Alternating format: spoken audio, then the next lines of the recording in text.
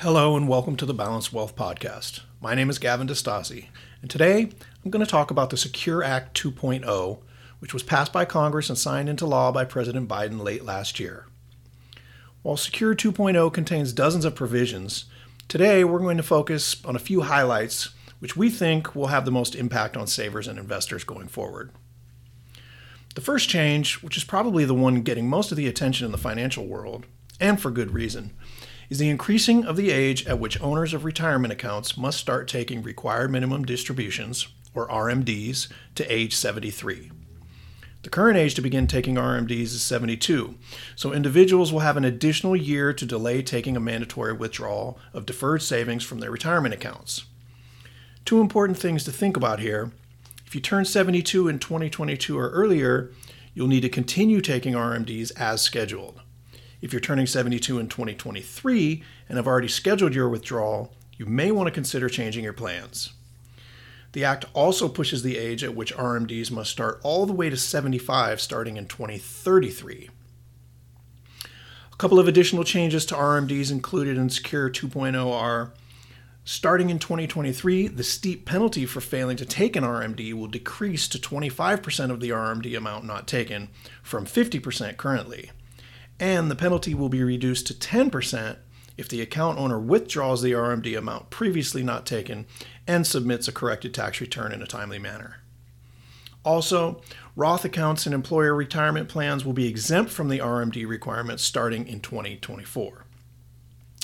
The next provision Secure 2.0 made changes to comes in the form of higher catch-up contributions. Starting January 1, 2025, individuals aged 60 through 63 years old will be able to make catch-up contributions up to $10,000 annually to a workplace plan, and that amount will be indexed to inflation. The current catch-up amount for people aged 50 and older in 2023 is $7,500. However, if you earn more than $145,000 in the prior calendar year, all catch-up contributions at age 50 or older will need to be made to a Roth account in after-tax dollars. Individuals earning $145,000 or less, adjusted for inflation going forward, will be exempt from the Roth requirement. IRAs currently have a $1,000 catch-up contribution limit for people aged 50 and over, but starting in 2024, that limit will be indexed to inflation, meaning it could increase every year based on cost of living increases. More changes for workers and business owners came regarding automatic enrollment and automatic plan portability. Starting in 2025, the legislation requires businesses adopting new 401k and 403b plans to automatically enroll eligible employees, starting at a contribution rate of at least 3%. It also permits retirement plan service providers to offer plan sponsors automatic portability services, transferring an employee's low-balance retirement accounts to a new plan when they change jobs. Now, a couple more kind of interesting provisions included in the Act come next. The first is an emergency savings provision, which allows defined contribution retirement plans to add an emergency savings account that is a designated Roth account eligible to accept participant contributions for non-highly compensated employees starting in 2024. Contributions would be limited to $2,500 annually, and the first 4 withdrawals in a year would be tax and penalty free. Depending on plan rules, contributions may be eligible for an employer match. In addition to giving participants penalty-free access to funds, an emergency savings fund could encourage plan participants to save for short-term and unexpected expenses, which could be really helpful for many people since we know that having an emergency fund is always the first pillar of a sound financial plan. The next change comes in the area of student loan debt. Starting in 2024, employers will be able to match employee student loan payments with matching payments to a retirement account, giving workers an extra incentive to save while paying off educational loans. Now, the final provision included in Secure 2.0 that I want to talk about today has also been getting a lot of attention in financial circles lately, though there has been a fair amount of confusion surrounding how much of a panacea it will actually be. The provision allows for rollovers of unused 529 plan balances into a Roth IRA. Specifically, after 15 years, 529 plan assets can be rolled over to a Roth IRA for the beneficiary, subject to annual Roth contribution limits and an aggregate lifetime limit of $35,000. Now, these limits are the real devil in the details, however, and are key to understanding why this change is not quite the planning windfall many in our industry thought it might be at first glance. Now, many advisors initially got the wrong idea, thinking that you could roll over hundreds of thousands of unused 529 plan funds to Roth IRAs. Despite the fact that you can't do that, it's still a great provision, but one that definitely has its limitations.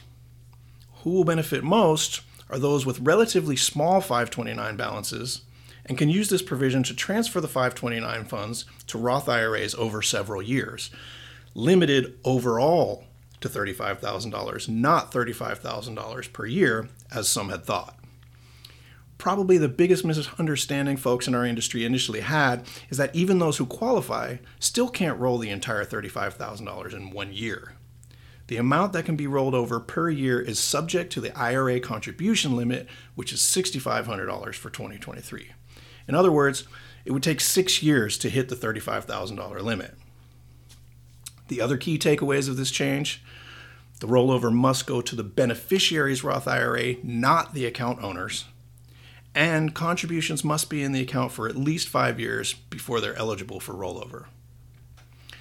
As you can see, there are some interesting changes that Secure 2.0 has made to retirement plan rules, which will surely benefit some workers and plan participants. But of course, each person's financial situation is different, so you'll need to read the fine print to determine just how much of an impact it might have on you specifically.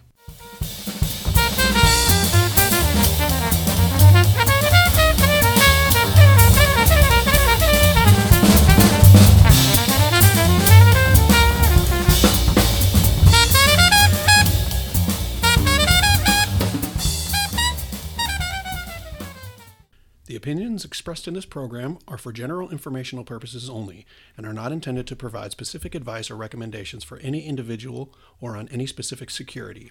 It is only intended to provide education about the financial industry. This program should not be construed as financial, legal, or estate planning advice. To determine which investments may be appropriate for you, consult your financial advisor prior to investing.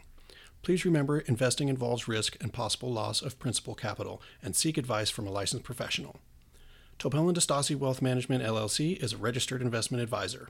Advisory services are only offered to clients or prospective clients where Topel & DeStasi Wealth Management, LLC and its representatives are properly licensed or exempt from licensure.